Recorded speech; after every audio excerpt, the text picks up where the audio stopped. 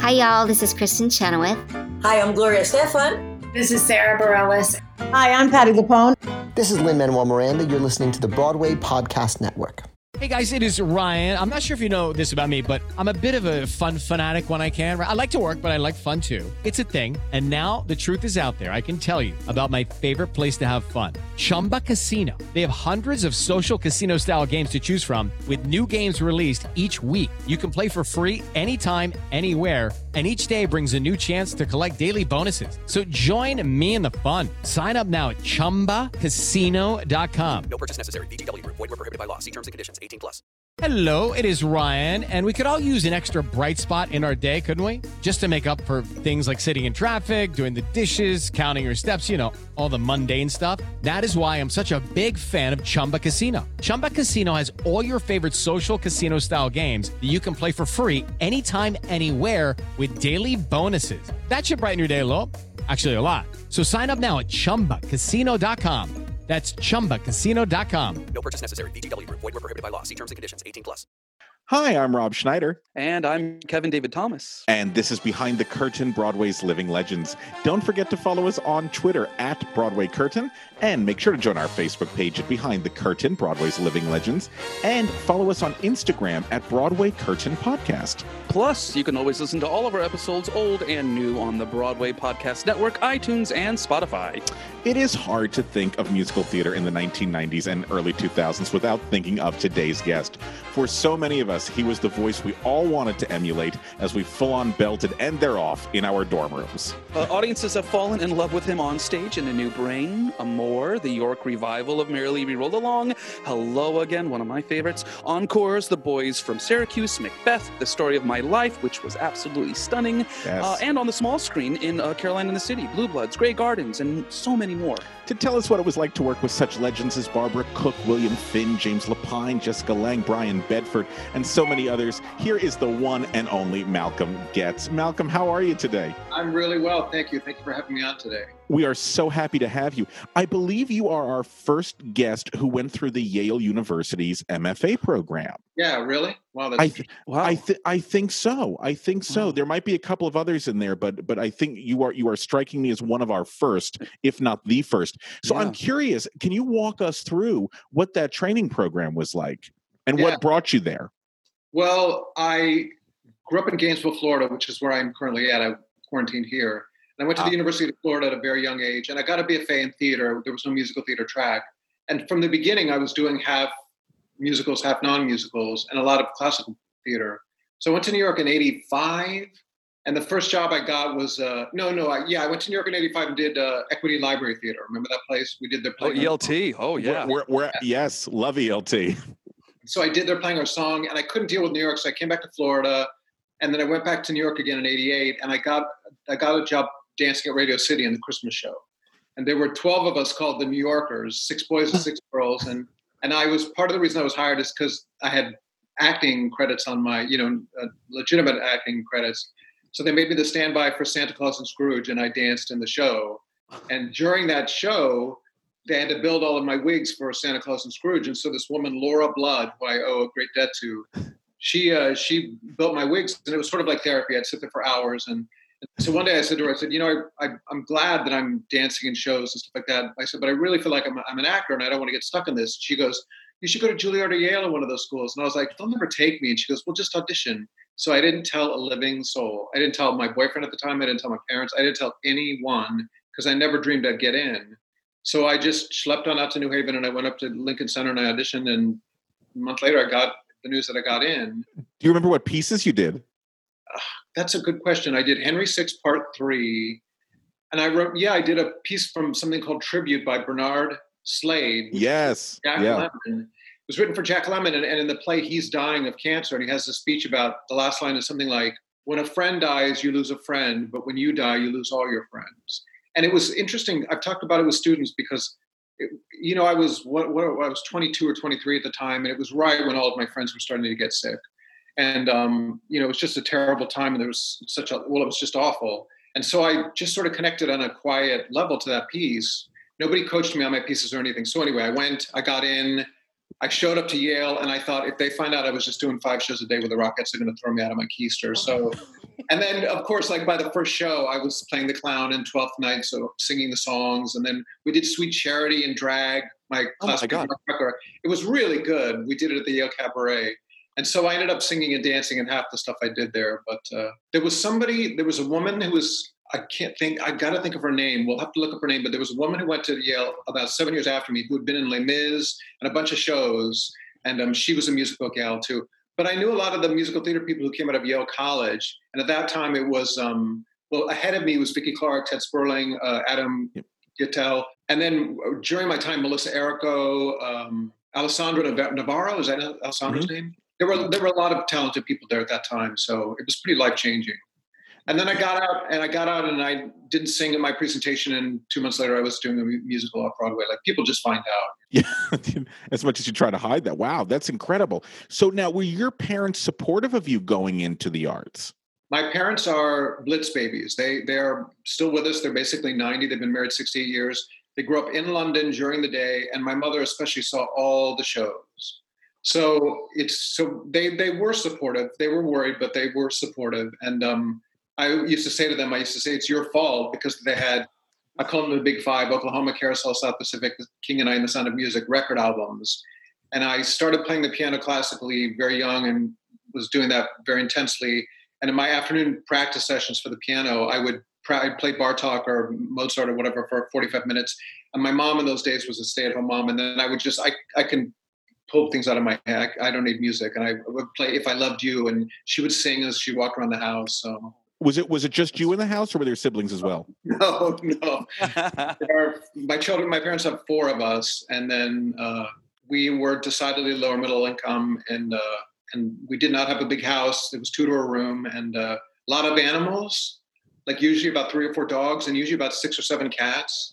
Oh, wow. And then horses at a different place. And now the sister who loved animals the most, my older sister Allison, she has a 60-acre farm in Charlotte, North Carolina. So.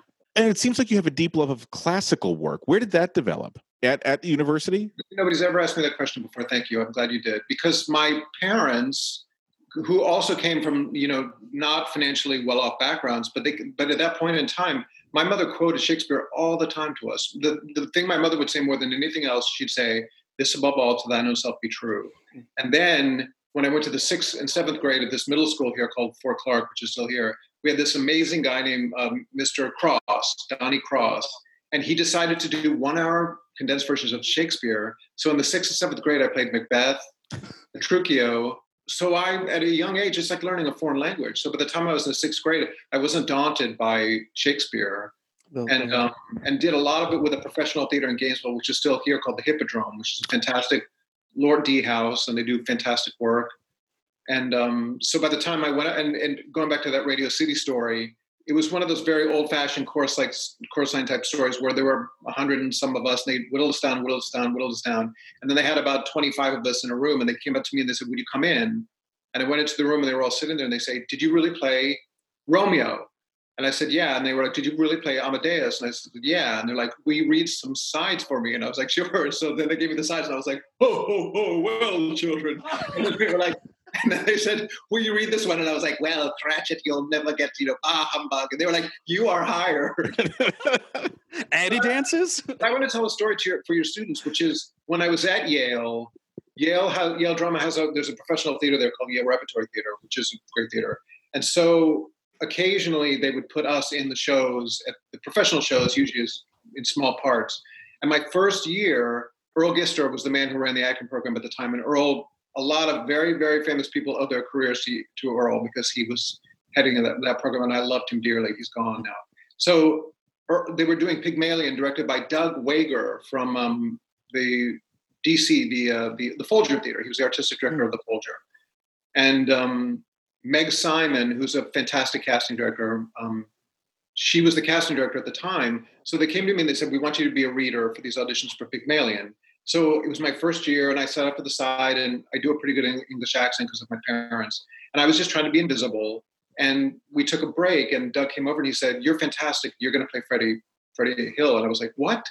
And then he said, Meg gave me a resume, and I see you've done a lot of musicals.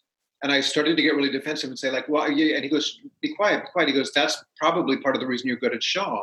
He said, because you're a singer. And then later that happened with Mark Lamos when he was running Hartford Stage. He hired me to do The Merchant of Venice.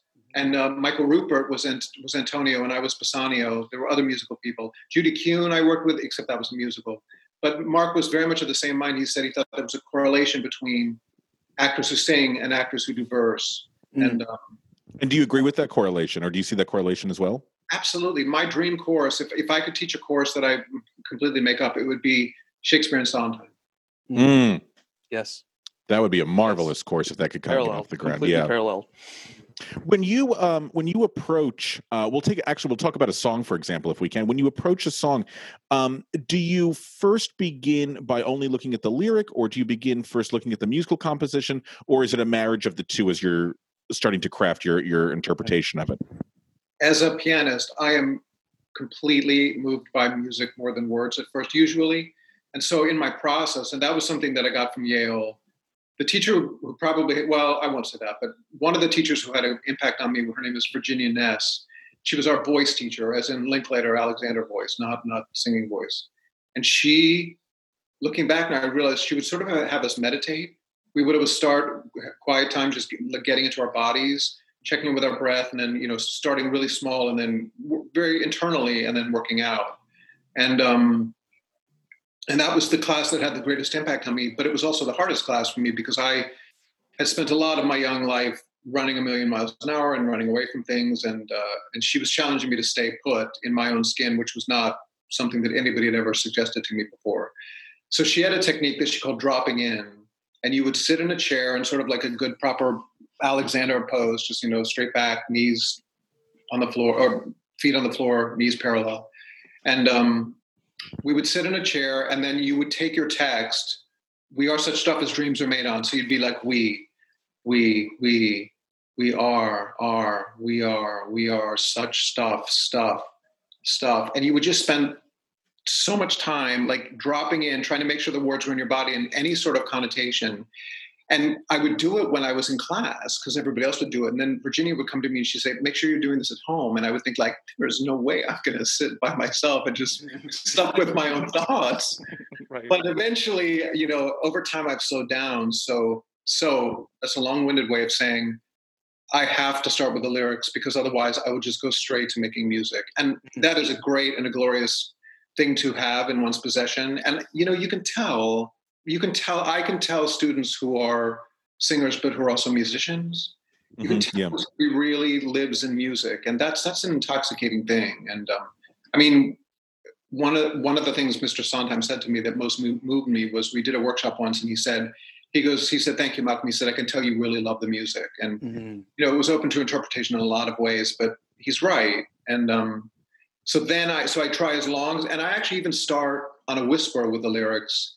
And I'll treat it, and I do this with the students too. Then I'll have them do it as text, out of rhythm, just as much as I can to get the text in their bodies before they start to sing.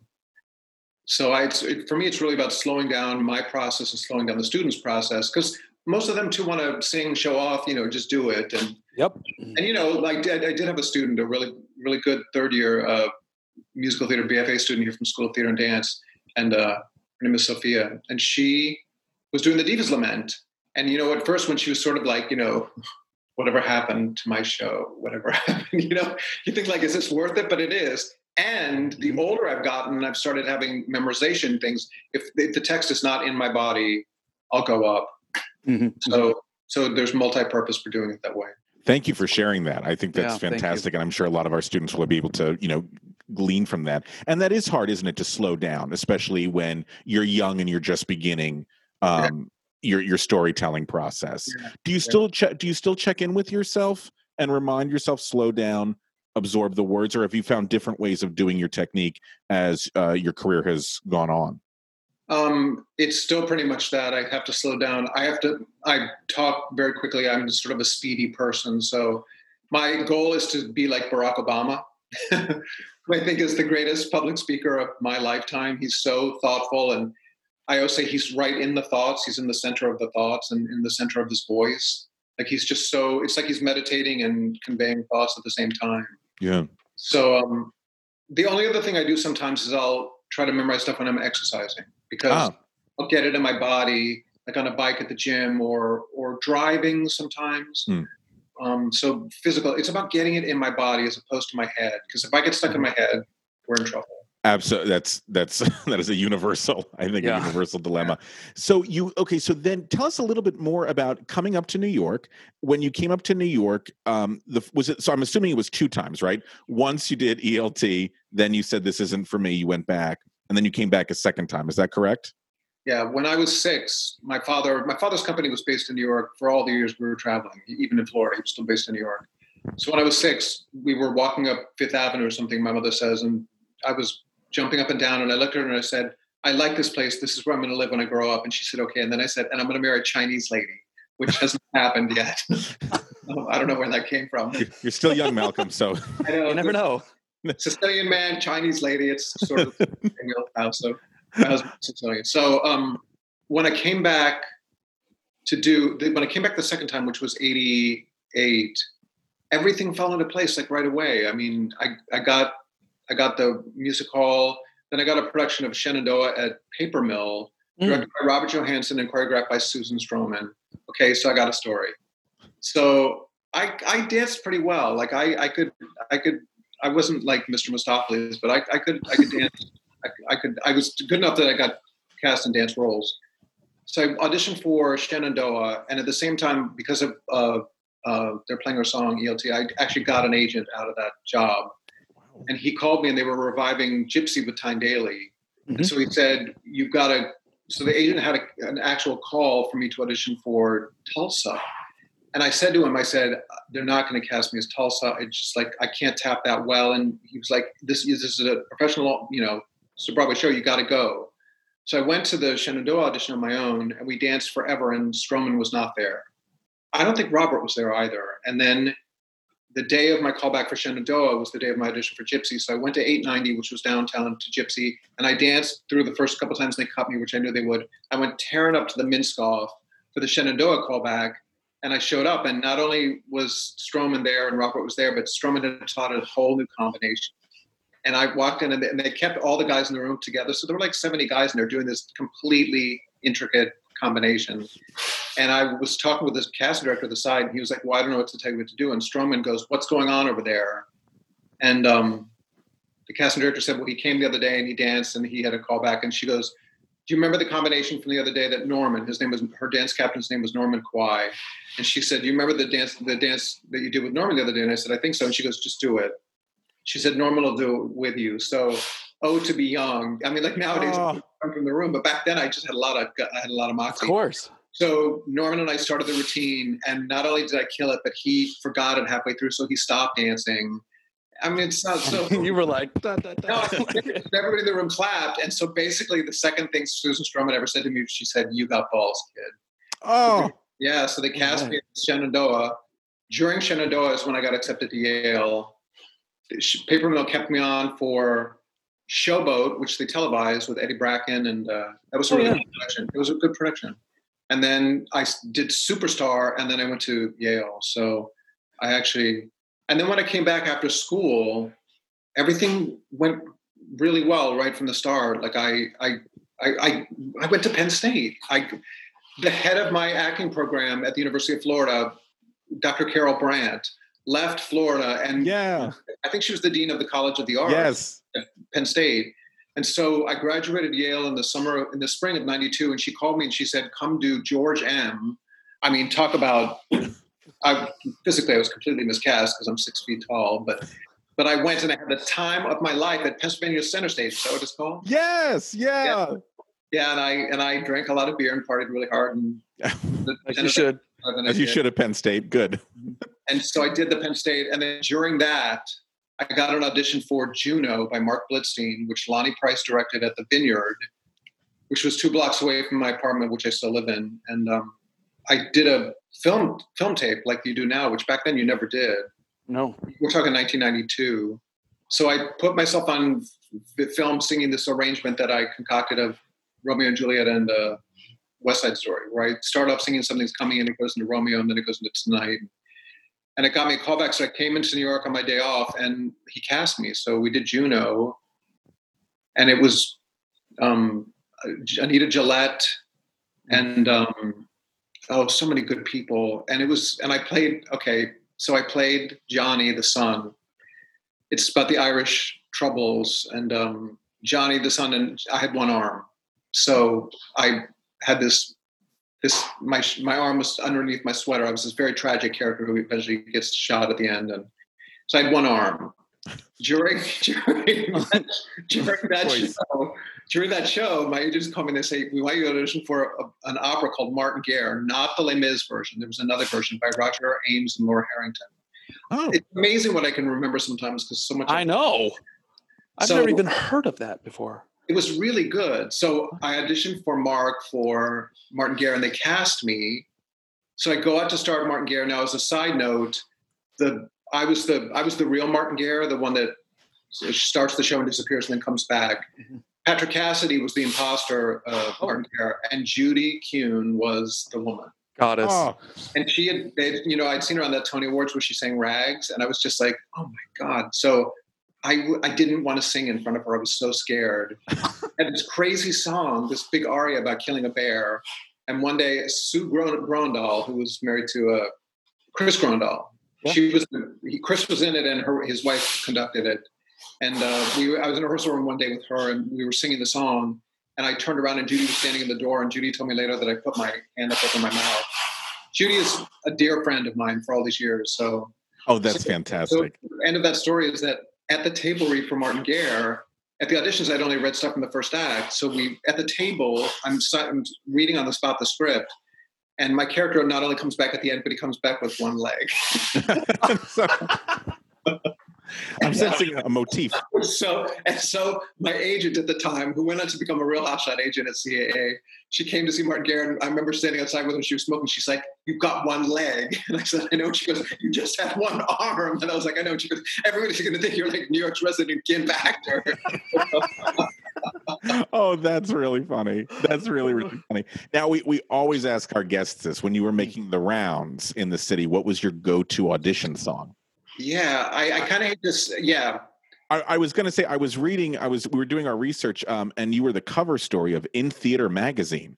And I was reading this, and in there you were mentioning your West Side Story, Romeo and Juliet mashup, which is not a traditional way of auditioning. How did you come about that? And can you talk about that a little bit? That's why I hesitated, is because I don't know if this is the best thing to say to the students, but there was something in me that knew I needed to stick out, especially in the 8-16 bars auditions. So I would come up with comedic stuff. I would rewrite song lyrics to the Brady Bunch, or I would do Zing with the Strings of My Heart. And then it's so hard to explain. I would do this thing where I swatted my neck like there was a fly in my neck. Sometimes I'd sing Now I Have Everything from Fiddler, or I'd sing Zing with the Strings of My Heart for real. But I usually would put some jokey thing in. I was supposed to direct Spamalot at FSU 5 years ago. And I cast it, did all the pre-production, and then got Macbeth on Broadway, so I had to pull out. But I did cast the show. And the day of auditions, we had to see 100 students who were auditioning for the whole semester, and they could either do 30 seconds of a monologue and 30 seconds of a song, or 6, and there was no piano. And the first thing I said when they said they were doing Spamalot was, I said, "Hope you got a girl," because that part's so ruthless. And so I'm sitting there through this very long day, and suddenly this girl comes out, and she goes, "And I am telling you," and she sang it the way you wanted to hear a song. Immediately you're like, "Oh my God, that girl can honk." And she sang for 25 seconds, and she goes, "Stop, stop, stop. How dare you?" And she went into the word-for-word Patti LuPone rant. Yeah, okay, that's genius. "Throw him out. You have no respect." And I mean, she was 19 years old, and the other people around me didn't even understand what she was doing because they didn't know the Patti LuPone rant. And I was like, "We're done." I was like, "Brilliant. Completely done." I was like, "We are cast." And so later in the day with the rest of the faculty, they're like, "Were you going to call back?" And I was like, "Well, you got to use that girl." And they're like, "You need to call people back." And I was like, "Okay, we will." But it's hers. Because she had the goods, and it was so smart. It was so smart. It was so good because she had the goods to back it up. So even if people don't come up with gimmicks like what I do, I guess in a broader sense, what I'm saying is I try to help find students that's not overdone and that really shows them. Because I say to them, I'm like, look, if you can sing great, that's great. But how many times have you heard a great singer and for 2 seconds you think that person has an amazing voice, but there's no connection, nothing going on. So you zone out. And then somebody will come in with a damaged voice or half the voice, but they're an amazing storyteller. And you're like, that person is incredible. So especially when I'm in the musical theater programs, I'm like, you guys act. Yes, of course, work on your voice, but always make sure you're maintaining your acting skills. Because you're storytellers. You know, Lapine, the people that I've worked with like that, I know there are people who probably sing better than me, whatever that means. But I once had James say to me, I've done like 4 shows with James. And one time he said to me, he goes, have you been taking voice lessons? I was like, yeah.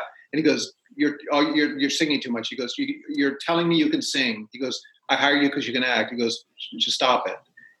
And because I was working with people like Norm Lewis, and so I thought I needed to catch up. Yeah. And he was like, stop it. He's like, and I've had that with students sometimes where I'm like, okay, I know you can sing. You're telling me you can sing. I see it. But like, who are you? Actually, I want to ask you, when you're that young and you don't know who you are, but the business is saying you need to tell us who you are, how do you strike that balance? I really have an awful opinion of typing. And so many of the students, they're like, well, it's the reality. I'm an ingenue, or it's the reality. I'm a juvenile. And I'm like, you are, but you can be Malcolm Getz, the middle-aged character guy. You can be Kristen Chenoweth, the ingenue. You can still, because most of the shows, most of the people I know that are most of the top directors in New York, they want people who can act, and times have changed. I mean, Oklahoma was an extreme. I mean, you know, it was hardly a traditional production, but like, who wants to see, I don't want to see I want to see a Julie Jordan or a Laurie who has some spine of a 21st century woman, not reconceiving the part, but sort of honoring the difference between, I feel like Bart Sher does an amazing job in his shows with that, sort of honoring what Rodgers and Hammerstein wrote or Lerner and Loewe, but finding people, I mean, very clearly at the end of Fair Lady with that ending. So for young people, I just encourage them to keep exploring who they are and make sure that they pick material that they connect to in the same way that I connected to that piece from Tribute at the time, and I didn't consciously understand it. But in hindsight, I'm like, oh, I was losing all my friends and I wanted to say something about that. That must have come through. Instead of giving them like, oh, I'm 23-year-old future leading man and I'm going to do something and pretend to be Kevin Kline, you know. The most formative musical, in addition to the Rodgers and Hammerstein shows, the show that I probably go back to the most is Sunday in the Park with George. I mean, I guess it's my favorite show. And I always say, anything you do, let it come from you, then it will be new. Give us more to see. It's like one of the most sort of haiku-ish, simplest. Well, it's not simple, but it's so economical what he wrote. You know, the revival that really made me happy in these last few years was Hello, Dolly. Oh, yeah. How come? It was so glorious to watch. Bette Midler that was insane. It was like, it was nuts. But like the ensemble was, the voices, it was like old fashioned. It sounded like, I thought this is what I used to listen to on the record albums. It was so, musically, it was so unbelievably overwhelming. And I thought the geography, the honoring the original Gower champion, but also like was that Warren Carlyle? Yeah, Warren, yeah. Oh, yeah. And I wanted to eat the sets and costumes. It was so delicious. So, it was amazing. And that to me, and I guess the reason I thought of it is because I was quite aware of who that ensemble was. Like I watched them as much as I watched the Principals because they were short and fat and young and old and diverse. And, really, I thought it was just a great, great, great evening. It was such a blast. What show did you do in New York that made you think, oh, okay, this is starting to put me on the map. People are starting to notice me. When I did, I was doing Merrily and Two Gentlemen in the Park for the Shakespeare Festival. We did Merrily, and then when Merrily was opened, I got the Shakespeare in the Park, and the New Yorker magazine. Somebody gave it to me and it said, they called me the ever rising Malcolm Getz.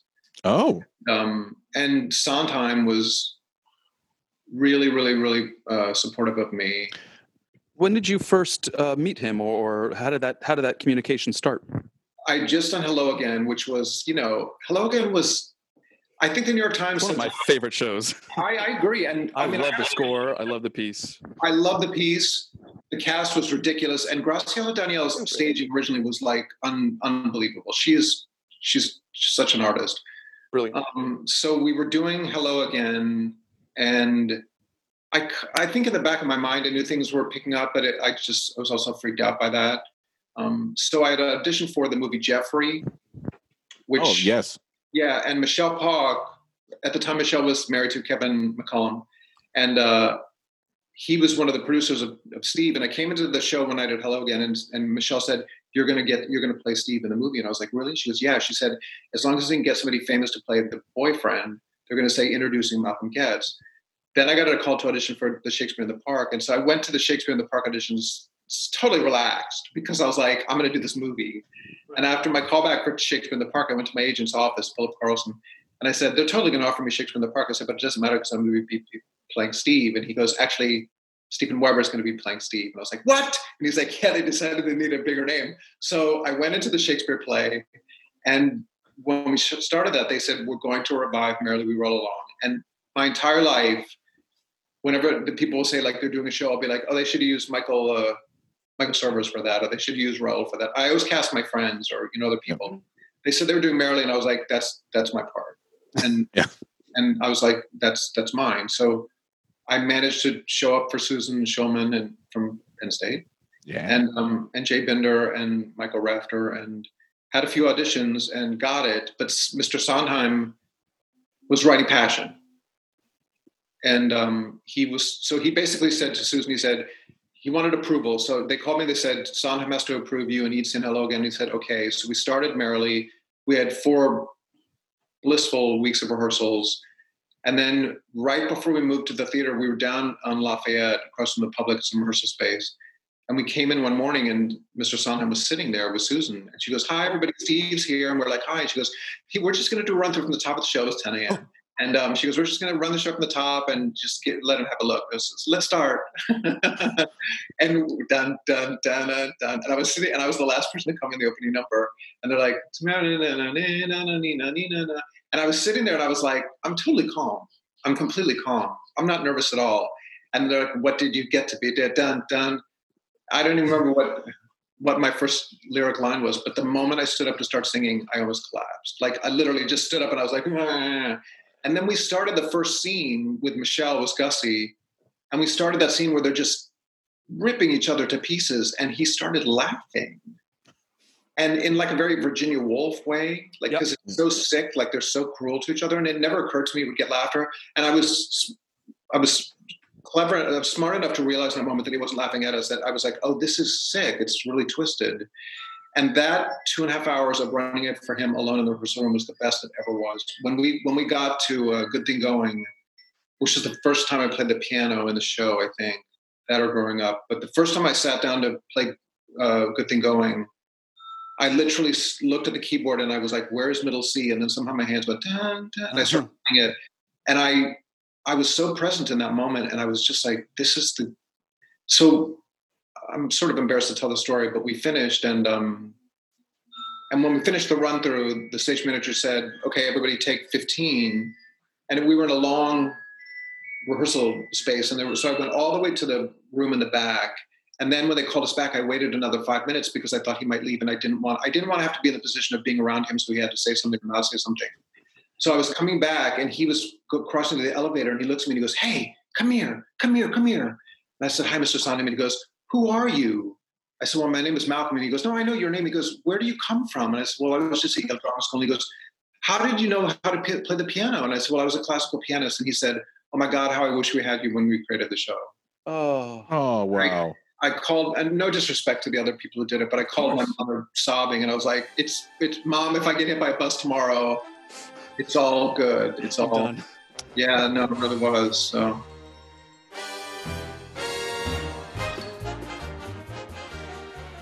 Good morning, Mama. Liza, darling. We've got to help the boys at Behind the Curtain. Oh, Broadway's Living Legends. Oh, it's marvelous. Well, what would they like? Some cream of wheat? No, Mama, they want some money. Money? Well, let's send him a great big bag of money. No, all you have to do is go to patreon.com. It's patreon.com,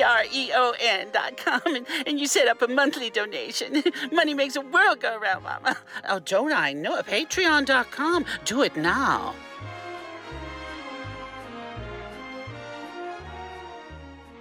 At this time your live theater career was really taking off, were you auditioning for television and film at the same concurrently? Yeah, absolutely. I did. The first thing I did was a pilot for CBS, one single camera comedy, which they didn't make up so much back then. Now they do them all the time, with Nicolette Sheridan, Lisa Darr, myself, Terry Kaiser, and it was called Incredigirl, and it was really silly. And during that job, they sent me to Miami to do a 1-hour drama, which was on NBC for half a season, called South Beach. I came back to New York and did Law and Order. I did a part in a movie that got cut called Mrs. Parker and the Round Table. And then that pilot season, I was doing the Moliere comedies at the Roundabout with Brian Bedford. And I was auditioning for, I always sort of straddled the lines going back to types. People were like, are you a leading man or are you a character guy? And, right. And I was like, well, sort of. Oh, I'm Malcolm. Yeah, I'm an actor. Yeah, Malcolm, yeah. So I was auditioning for a lot of really boring, like Jim, John, type parts. Right. And out of nowhere, I get this part that it says, looks like the guy from the Cranberries. So I went to Virgin Megastore, which doesn't exist anymore. And I pulled up the CD of the Cranberries, and there were three, they were all in black, and three of them, the girl and the two guys were sitting on this couch, hugging each other, laughing. And at the other side of the couch, completely removed, was this guy in black clothes with glasses, and he looked really dour and unhappy.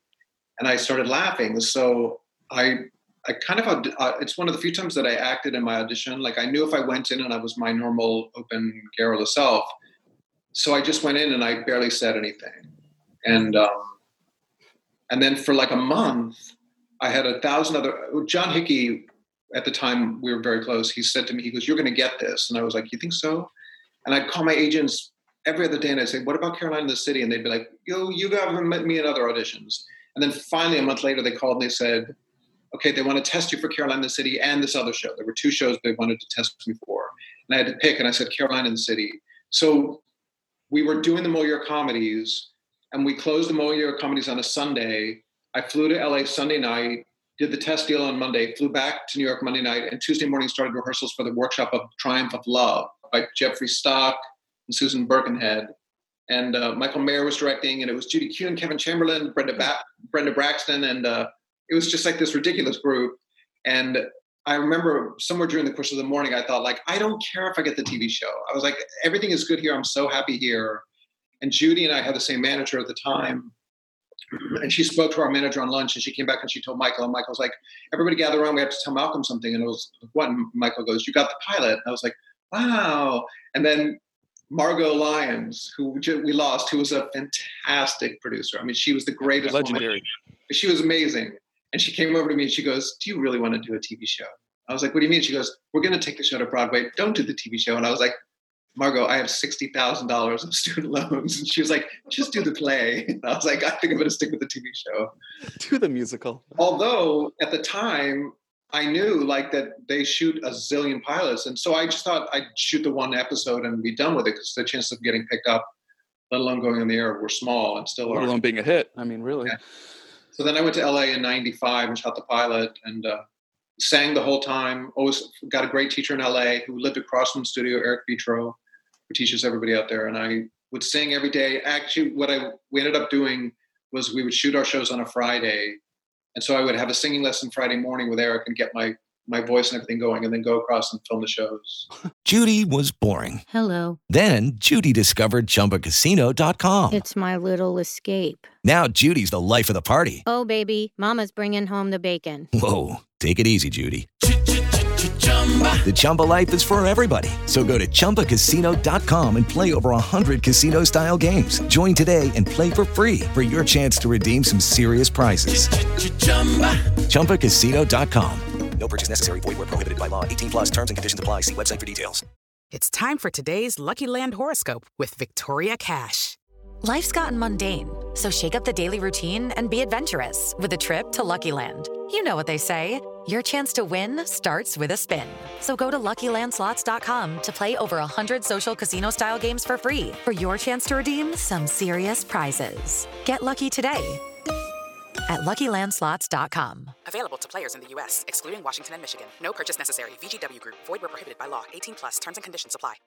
This might be a little Pollyanna of a question, but was your dream, what was your dream when you were, coming to New York? Was it to be on Broadway? Was it to be in the movies? Was it or was it just to do solid work? I mean, it sounds like you just love the work. I think it was to do theater. I don't know that I had a lot of nerve, but I didn't have a lot of confidence. I had a lot of courage, but I was very insecure about my abilities. And it didn't stop me from taking risks and stuff like that, but I was always very insecure about my work. I never dreamed I would get into a school like Yale. I never dreamed I would get to work with the people I worked with. So every step of the way, I was sort of like, wow, I can't believe this is happening. So I didn't have a clear vision when I came out of school. I just kind of kept taking what came along. Just work, yeah. Yeah. And the TV and film thing, because now I also teach acting on camera. And, my class, the people I was with at grad school were Leah Schreiber, Chris Bauer. I mean, a lot of people who, all of us started to work on camera pretty quickly after we got out of school, and we didn't have acting on camera classes back then. So now that I teach it, I try to be very, I hope this is true of all of my teaching, but I try to be really sparing about how much information to give them, because all technique can be beneficial, but it's really just a means of, Martha Graham said something to the effect of, technique is merely a means to free the spirit. And the thing about technique, especially when you're in school, is it can start to make you self-conscious. And Martha Graham also said self-consciousness is the death of art. And so with on-camera training, it's really a tricky line, because you really cannot be self-conscious on camera. You cannot be. If somebody is self-conscious, you can spot it like that. Now, I will say there were certain things that I didn't want to do. And I also want to say, I'll say a few things. The students, now when I teach the students, I was like, how did you have your career? And I'm like, I tried to do good work. Right. But actors, what about how did you network to get an agent? And I'm like, I tried to do a good job in the play. And I think it's frustrating to them, because they're like, they want to know the secret. And I'm like, guys, the secret is to try to be a good actor. I always had a singing teacher. I still do. I used to take, part of the Actor Center, I take classes still. I take, Shakespeare classes. I still study. And I remember getting that from Shirley Knight, actually. Shirley Knight, who just died about a month ago, who was part of the Actors Studio. She was with Kazan and all those guys. And when I first got out of school, she said to me, Malcolm, in my day when we were doing Sweeper of Youth on Broadway or whatever, she said, it never would have occurred to any of us, meaning Brando and all those people, she said, to not stay in class while we were working. And I found, especially when I got on television, which was sensational, but it really utilized so much less of me than I was used to using, I had to have a creative outlet, because the first year of the series, I just sort of tried to put all of my energy into it. And it's 24 minutes of material. My friend used to say we were the 24 minutes between commercials. And it was a wonderful creative experience, but it really didn't need as much work as I wanted to give it. So I learned to stay in classes and do other projects. And that's how New Brain happened. It was just a reading because I was during my first, I think our first and our second season of Caroline, I think. On a break. Yeah, I would always come back to New York on my breaks, and they called and they're like, they've got this thing that Bill Finn wrote, and he had a brain aneurysm and he almost died. And so come in and do this reading. And it was Graziella, who I'd worked with in Hello Again. And James, did you know Bill Finn's work before? Were you familiar with William Finn? Yeah, that's the understatement of all time. When I was at Yale, Graziella was hired at Hartford Stage by Mark Lamos, and she did the first production where they put the two pieces together. Famously, yeah. And it was the most glorious. We went to see it in school. And at the back wall, right? With the quilt. Oh my God. To say that I was like a shrine, I was keening at the end of the play. I was literally speechless. And Graziella was teaching us those weeks. She would come on her Monday off to teach the third years. We were the third years at Yale. And so fast forward 2 years later, when I came in for Hello Again, I did the West Side Story thing, and I finished. And Ira Weitzman was sitting there with Michael John, and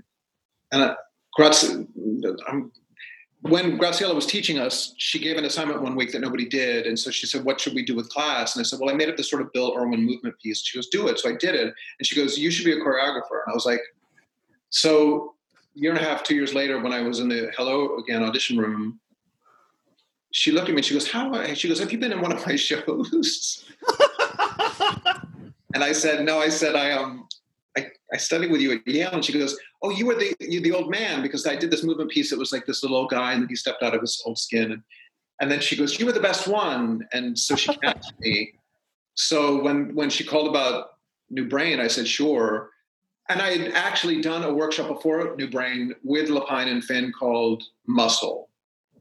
I've heard about this show, yes. Can you tell us a little bit about that? Yeah. So Muscle, I think, was originally, I think Sondheim had a go at it or thought about having a go at it, because that was the story I remember. And somehow then it got in Bill's lap and James's lap.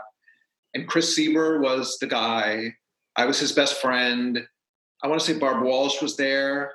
Jessica Walter played the mother. And I remember there was a scene where we went, California, California. And I was on rollerblades skating in circles. That's what I remember.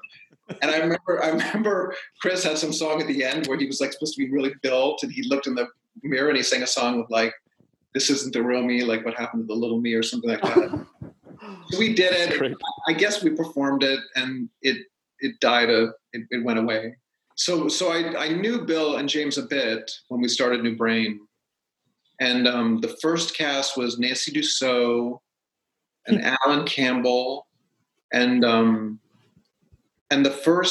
then we did a workshop the next summer, and the workshop was so wonderful. It was so it was sort of Fellini-esque, and there was no sets, and it was all imaginative, and I would like run around and do Scooby-Doo, and then I'd plop on the bed. And I actually did it 54 Below a couple years ago. They did a New Brain thing, and I pulled out this thing that used to be sung at the beginning of Sailing, which is called Cookie, where I'm eating cookie in bed, and Roger and I have a fight, and then at the end of it, it goes right into Sailing, and they cut the cookie thing when we went into production. So yeah, I worked on New Brain for 2.5 years before we did it.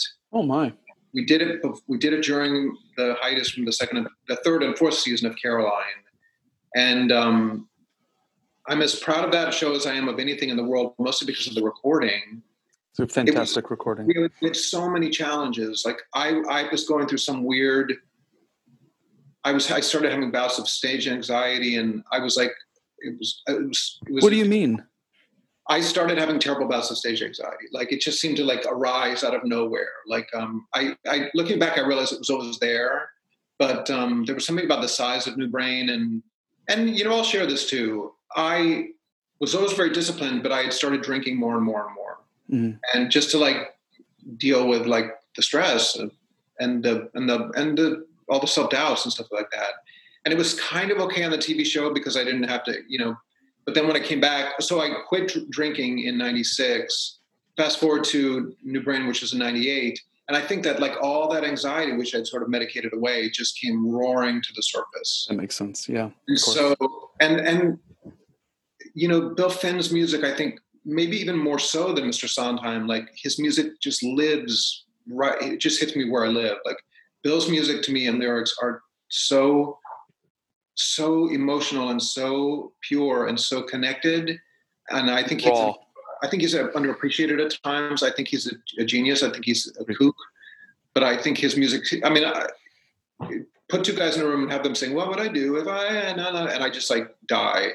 And his music kills me. So, and New Brain was one of the few times in my life when I was like totally connected. I mean, I'd never had that experience before where I'd be like on stage and I felt like, oh, this is just coming through me. And I wish that could happen more often, but that was like almost the entire time for that show. It just was.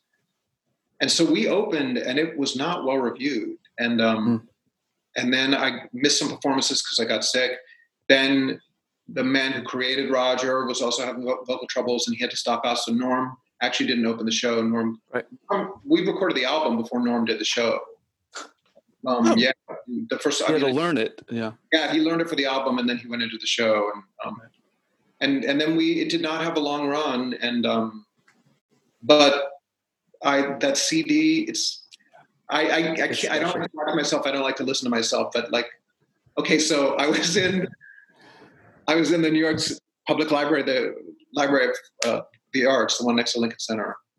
And you can watch shows if you make an appointment. So I wanted to watch the show because I was thinking about writing something based on that. And they put you in your little cubicle and you have your headsets on. And I'm watching my show, and I leaned back in my chair at one point, and I looked at the monitor next to me at this girl sitting there, and it was New Brain. And I was like, and so she saw me kind of like looking at it, and then she goes, "Is that you?" And I was like, "Yeah, that's me." And she goes, "Are you an actor?" And I was like, "Yeah, I'm an actor." And then she goes, "Do you sing?" And I said, "That's for you to decide."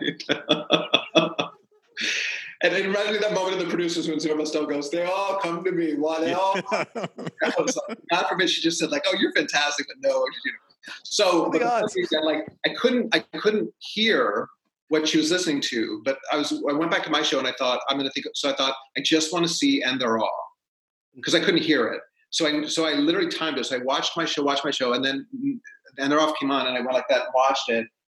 And I'm embarrassed to say this, but like I watched it and I was like, oh, it's really good. And I couldn't even hear it. And I just thought like, wow, you were just like living in it. You were just acting. So then I was like, I'm never going to look at it again. It's quite beautiful. It is quite beautiful. But it's thank God for albums. Thank God for CDs. Yes. Because that show, everybody does that show. I can't tell you how many times people come up to me and they're like, I was Gordo, I was Roger, I was, and it's because of that CD, because that CD is out there. Oh, yes. And it's a fabulous CD. And so while you were working out in Los Angeles, it seems like even though you were pretty much, I don't want to say confined, but that's what you were confined to this television show, you were still able to keep yourself actively busy by taking the voice lessons, right? Were you also taking acting classes as well, or was the television that primary? I would do like weekend, like I did a weekend thing with Sir Peter Hall. We did a Shakespeare intensive. I would do things like that. And I did a ton of benefits.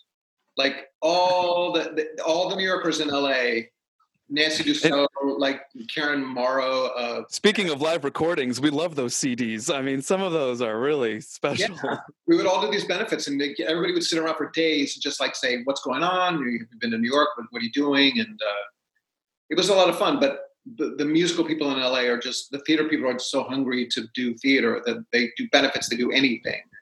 We would show up at the drop of a hat, as it were. So, but yeah, I pretty much came back to New York every hiatus. And then when the show ended in the spring of 99, 2000.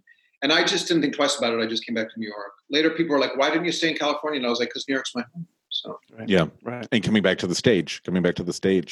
Yeah. Like a month after I got back to New York, I was running for a cab and I was holding a box, and this cab pulled up next to me, and then somebody jumped in the way and stole my cab. And while they were doing it, I went to move and I dropped my box and things shattered. I thought, like, what have I done? Why did I come back to this cruel, mean city? But, and then, I had a house out there for a while, and I went back and forth, and I love Los Angeles, and I really enjoy working on camera, but I'm a New Yorker. So you came back to New York, and one of the next pieces, I mean, on at least on our files is Amor. I mean, with this beautiful little, I think I saw it, I loved it, I thought it was an absolutely beautiful show. This little gem of a little musical. Can you tell us a little bit about that? Yeah, well, again, it was James Lapine. God love James. His shows have had to say they've had an indelible mark in my life is an understatement. Mm-hmm. But he's been very, very good to me. So they called about doing a reading, and the first reading was just like a stand of the music stands and sing. And it was a different leading lady who I kind of want to tell you who it was, but I don't know if I should. And because I don't know why she didn't continue with the show. I don't know why.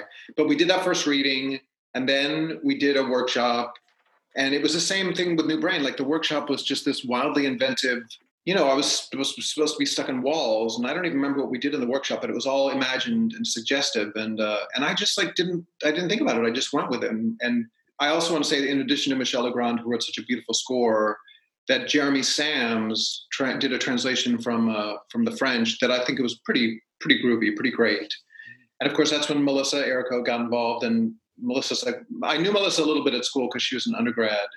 And she's one of my best friends, and she's a great talent, obviously, and a lovely lady. Yes. And Chris Fitzgerald was in it, and Norm Lewis, and someone we just lost like last year or 2 years ago, Nora May Ling. She was one of the creators of Forbidden Broadway. That's right. Yeah, fabulous. Great talent. Yeah, real talent. Fabulous. So we did the workshop, and then I don't know if I dreamed this or if they told us this, but I thought we were going to open to the public. And then I think Lapine, I could be wrong. Somebody wanted to do it at the public, but Jerry Schoenfeld, who ran the Schuberts, wanted to do it on Broadway. So they met an impasse, and then the project was canceled. And then they were reviving Into the Woods, and I saw James, and James goes, "You should come in for Into the Woods." And I said, "But I'm kind of not a baker. I'm kind of not a prince." And he goes, "Just come in and sing." So I went in, and they wanted us to sing, "No more questions, please, no more tests." And so I was rehearsing with Paul Gemignani ahead of time, and I said, "Hey, can I sing the whole thing?" He goes, "What do you mean?" I said, "Can I sing the Running Away?" Like I said, heard Mandy Patinkin do it that way. And Paul goes, "You can do whatever you want." And so I went out and I started, "No more questions, please, no more tunes. Comes a day they say, please, no more." And then it was supposed to cut to the end, and I went, "Running Away, we'll do it." And I saw Sondheim go like this. And I saw James go like this, chill out. I came in with a hat. I had this brown cap that looked like the baker's cap. It was like this Hershey's Kisses thing. And so I came in with it on for my audition. And Sondheim, who I love, but he's got a needling sense of humor. Mm-hmm. He goes, "Look, he brought a silly hat." And it made me feel really subconscious. And James goes, "Just let him wear the hat." So there was a little bit of, so when I testing you a little bit. So when I kept singing the song, that's when Steve sat forward and James sort of pushed him back. And I finished it, and Steve said that was good. And so then they gave me a call back, and I talked to James about it. And James said, "I want to do something different than what we did the first time." And I thought, well, maybe they'll use me. And he didn't. He used Stephen DeRosa, who I went to Yale with, who was fantastic, and he was totally the right guy for the part. He was wonderful. And then Amor all came back to life. And then they said, "We're going to do it on Broadway." And we were like, okay. So we went into Broadway, and we rehearsed it, and it was all consuming. It was so, because it was 90 minutes, and I don't think I ever left the stage. I got James to let me leave the stage at one point, and he said, "Why?" And I said, "Because I've got to go to the bathroom." But there was water on the upstage side of the bed. Like, I never left the stage. Yeah. I have a fantastic Amor story. So Scott Pask, who is, I think, unarguably the most prolific and brilliant set designer, one of the greatest set designers of our time. That was earlier in Scott's career, and the first preview, I was singing to the audience. I was downstage left, and I was saying, "This journey home alone is what I've always known. My feet could do it on the..." And then I heard this screaming, and the stage right set collapsed, fell into the audience and cracked over the orchestra rail, and nobody got hurt, but it was loud and it was scary and it was big. Oh, wow. And so people were like, "Ah!" And so we went backstage and we're like, "Oh my God." And we stood there for 15 minutes, and James comes back and he's like, "Should we keep going or should we cancel the show?" And we were like, "Keep going." So then James goes on and he's like, "We're going to keep going." And the audience is like, "Yes." So I walk out downstage left, and I'm not thinking it. And I go, "This journey home alone is what I've always known. My feet could do it on their own, but it's different tonight." And there was a rock concert. The audience was like, "Yeah." Oh, I love those moments in the theater. The post log to that story is that Scott told me that he called Bob Crowley, who's a brilliant designer in London, has done everything, who's his mentor. And he said he called Bob and woke Bob up in the middle of the night in England. And he said, "My career's over." And Bob's like, "Your career's not over." And Scott's career did not end with that show. So. No. But it was a heartbreaker because Amor and The Story of My Life are similar in that both of those shows, I thought Broadway could use a little show like this. Yes. And I remember going with Michel Legrand to see Hairspray, which was fantastic.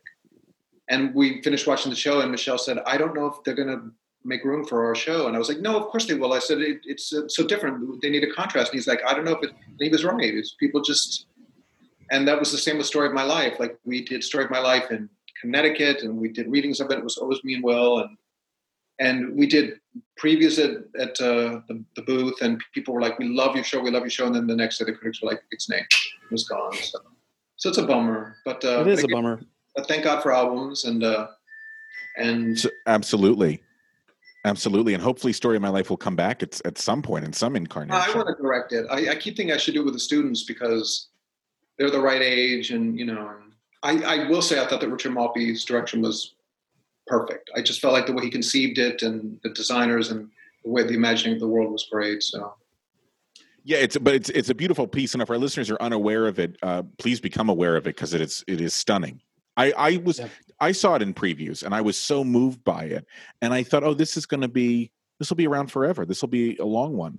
Neil Bartram and Brian Hill. Brian Hill. The writers. Yeah. Yeah. Wonderful guys. Great writers. Do you read reviews? No. I've read a few at times. A few years ago, I was really down and my mother sent me a copy of Ben Brantley's review of Amour. And at one point, somebody sent me a review of John Simon's review of A New Brain. John Simon, who was so lonesome, but he gave me this crazy rave, A New Brain. So there are times that people have given them to me because I was having a down period. Right.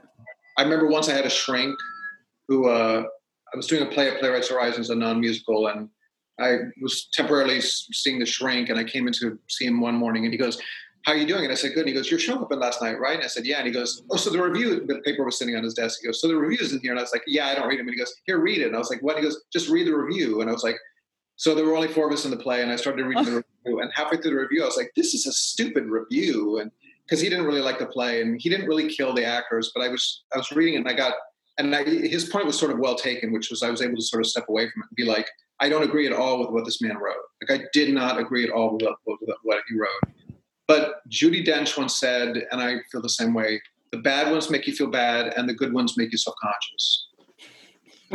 Because they're like that moment when she sings, "Touch me, it's so easy to leave me," and then that night you're like, "Touch me, this is what he was talking about." In your head, yeah, totally. And Peter Frechette, who's a great actor, he once said to me, he goes, "They're not written for us. They're written for other people. They're not written for us." Now, I will say, I've been in shows. When we did the Boys from Syracuse at Encores, the review came out on a Saturday.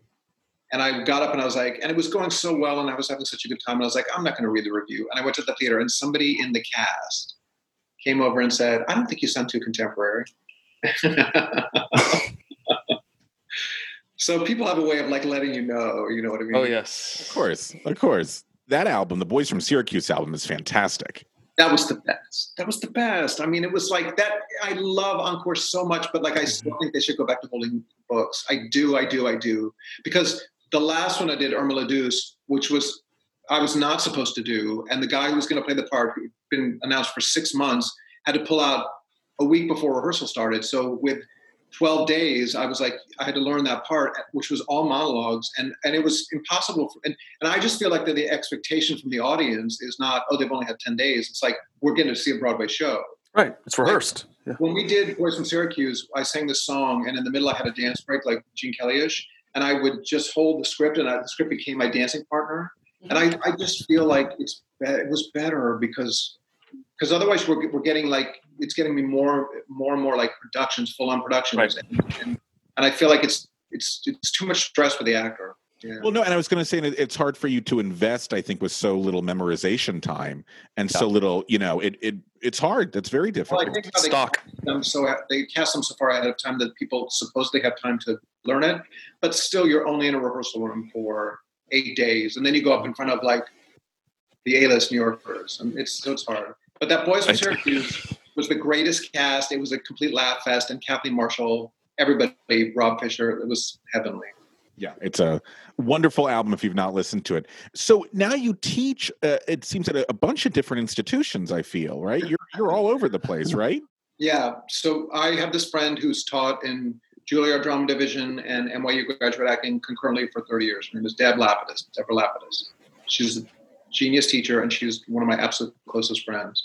And she and I got thrown together in 94 or something. We did a workshop together, and she said to me, she was the musical director, and she's like, how do you read music so quickly? And I was like, I'm a pianist. So right about the time that my theater career was taking off, I was still in debt, and all the shows I was doing, which was the Vineyard, New York Shakespeare Festival, they were all very classy projects, but none of them paid much money. Mm-hmm. So I said to Deb, look, if you ever need a pianist for one of your classes, because I can sight read like a banshee. So I started playing for Deb's classes. And the story she loves to tell was that I was doing Two Gentlemen of Verona in the park. I got an OB for it. It was going very well. And the guy who played Valentine and several of the guys in the ensemble were recent NYU grads. So I would be in Deb's class and somebody would come over with music and they'd be like, I'm going to sing an A flat. Are you the guy that played Proteus in the park? And I'd be like, yeah. And they'd be like, what key? You know? Kids would be like, why are you here? And I was like, because I need the money. And they were like, oh, it's not going to be as easy as I thought. So I played for Deb classes. I went to LA for 5 years. I came back. We started hanging out again. She'd be like, come sit through class with me.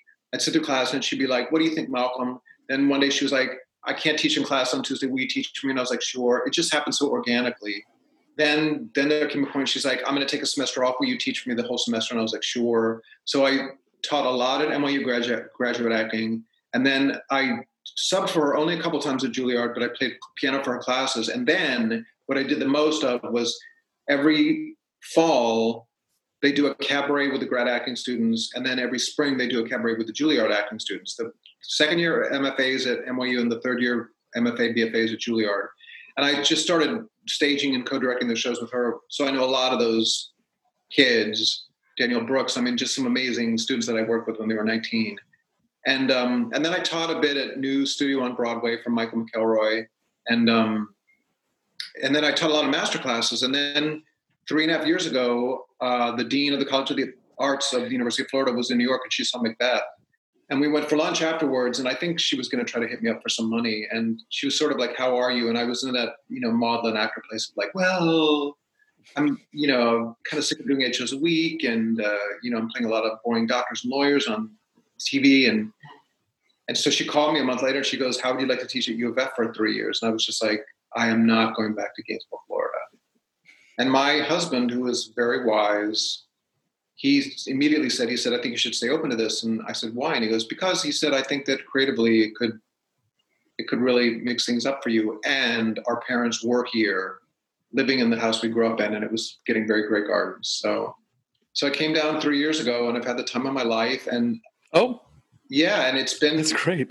And I feel like it's such a big learning curve as a teacher. Like what I did in New York, it was just that, like, here I'm teaching acting on camera, Shakespeare, singing for the actor. I have to come up with syllabi. Right. I have to grade them. I have to give them reading assignments and stuff like that. And it's interesting because now I worked intuitively for so many years. And it goes back to what I said a long time ago, as far as like my goal as a teacher is to say less. Because my first year I was like sort of talking everything out. And now because I also believe in mystery. And I think I was directing Macbeth before the pandemic happened. We were 4 weeks into rehearsals for the production. And one day, one of the students was like, why are you whispering your notes to the other actors? And I said, because I think that if you give a note in front of everybody, like you need to, then it's in the air and then you're just playing the note and everybody knows it. Whereas if you give an actor a private note, you say, try to make her feel a little bit angry or something. The other actor will be like, what did he say to her? And then they're just in the moment not knowing what's coming at them. Because the thing that I feel about theater and film and TV is that, like, how do you make it alive every night? How do you keep it alive? How do you keep it fresh? And I think before I went to graduate school, I was a very consistent actor, and that's a good thing.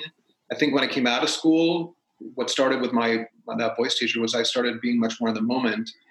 I feel a little bit like my performance has got a little less consistent. But I think that I was not able to work in film and TV until I started being more present and in the moment. So I practice that, and I have my students practice that. I tell them to sit for 5 minutes a day and just like focus on their breath and just let their thoughts do what they're going to do. And just, I have them practice being present. And I think in these times, that's so needed. I think that's so really needed important. at these times. Yeah, I've been giving a big shout out to Dan Harris, who is a news reporter. There's a better word than reporter, but he's a news consultant. What do we call him? He's a news commentator for ABC News. And he pretty famously about 8 years ago went up on Good Morning America and had a panic attack. And he still works for ABC. And he wrote this book a year or so ago called 10% Happier. And he's been on every single talk show promoting it. And the premise is, he said that he wanted to study meditation and explore his breathing. And he went to Deepak Chopra and he went to all the big famous people and he found them not helpful. And he finally found this woman named Sharon Salzberg, who's also on the internet. And he said that he feels like meditation makes his life 10% happier. And he talks about it, the most basic, simple form of sitting and following one's breath, which is what I need. So if anybody wants to explore further, look for Dan Harris. Dan Harris, great. And we'll post that for our listeners as well. Yeah, thank you. Malcolm, this has been an absolute pleasure. I cannot even tell you how much we appreciate all the wonderful insight you've given us today, but also all the beautiful performances you've created in the theater. It's such a joy to always see you on stage, and I can't wait for us all to return back to a theater again to keep storytelling. But Malcolm, thank you so much for everything. Thank you for having me. You guys have made my day, so thank you. Oh, please. Us too. Thank you. You've made ours. All right, everyone. Till next time. Bye, everyone. Thank you for listening to today's episode, and a big thanks to the Punchy Players' Jeff Marquis, who is bringing back Lucy, Betty, Judy, and more to shill for us. And a big thanks to our sound editor, Daniel Schwartzberg, and social media manager, Bethany Ann Selecki. And don't forget, we want more folks to hear these incredible stories, and that's where you come in. In order for people to find out about us, we need lots of ratings on iTunes. So head on over to iTunes, search for Behind the Curtain, Broadway's Living Legends, click on our logo, click on ratings and reviews, then write a review and leave us 5 stars and make us feel as special as Eliza Doolittle on Eliza Doolittle Day. Or you can leave us just 1 star and you can make us feel as bad as Annie did in that really weird production in Boston where Annie dreamt that she was being adopted, but then she ended up back where in the orphanage, right back where she started. Yeah, true story. Rob saw it. Yes, and it was Betty. It was bizarre. I was there. I was. Oh, God. So head on over to iTunes and make us feel even more special than we already did.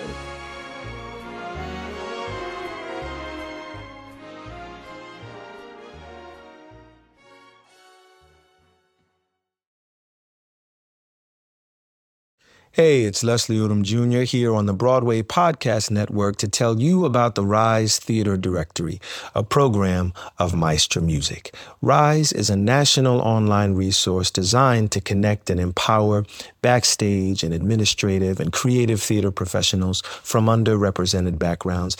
If you work or aspire to work in the theater community, this can help you find your next project. And if you hire theater professionals, search the Rise Theater Directory to find your next team.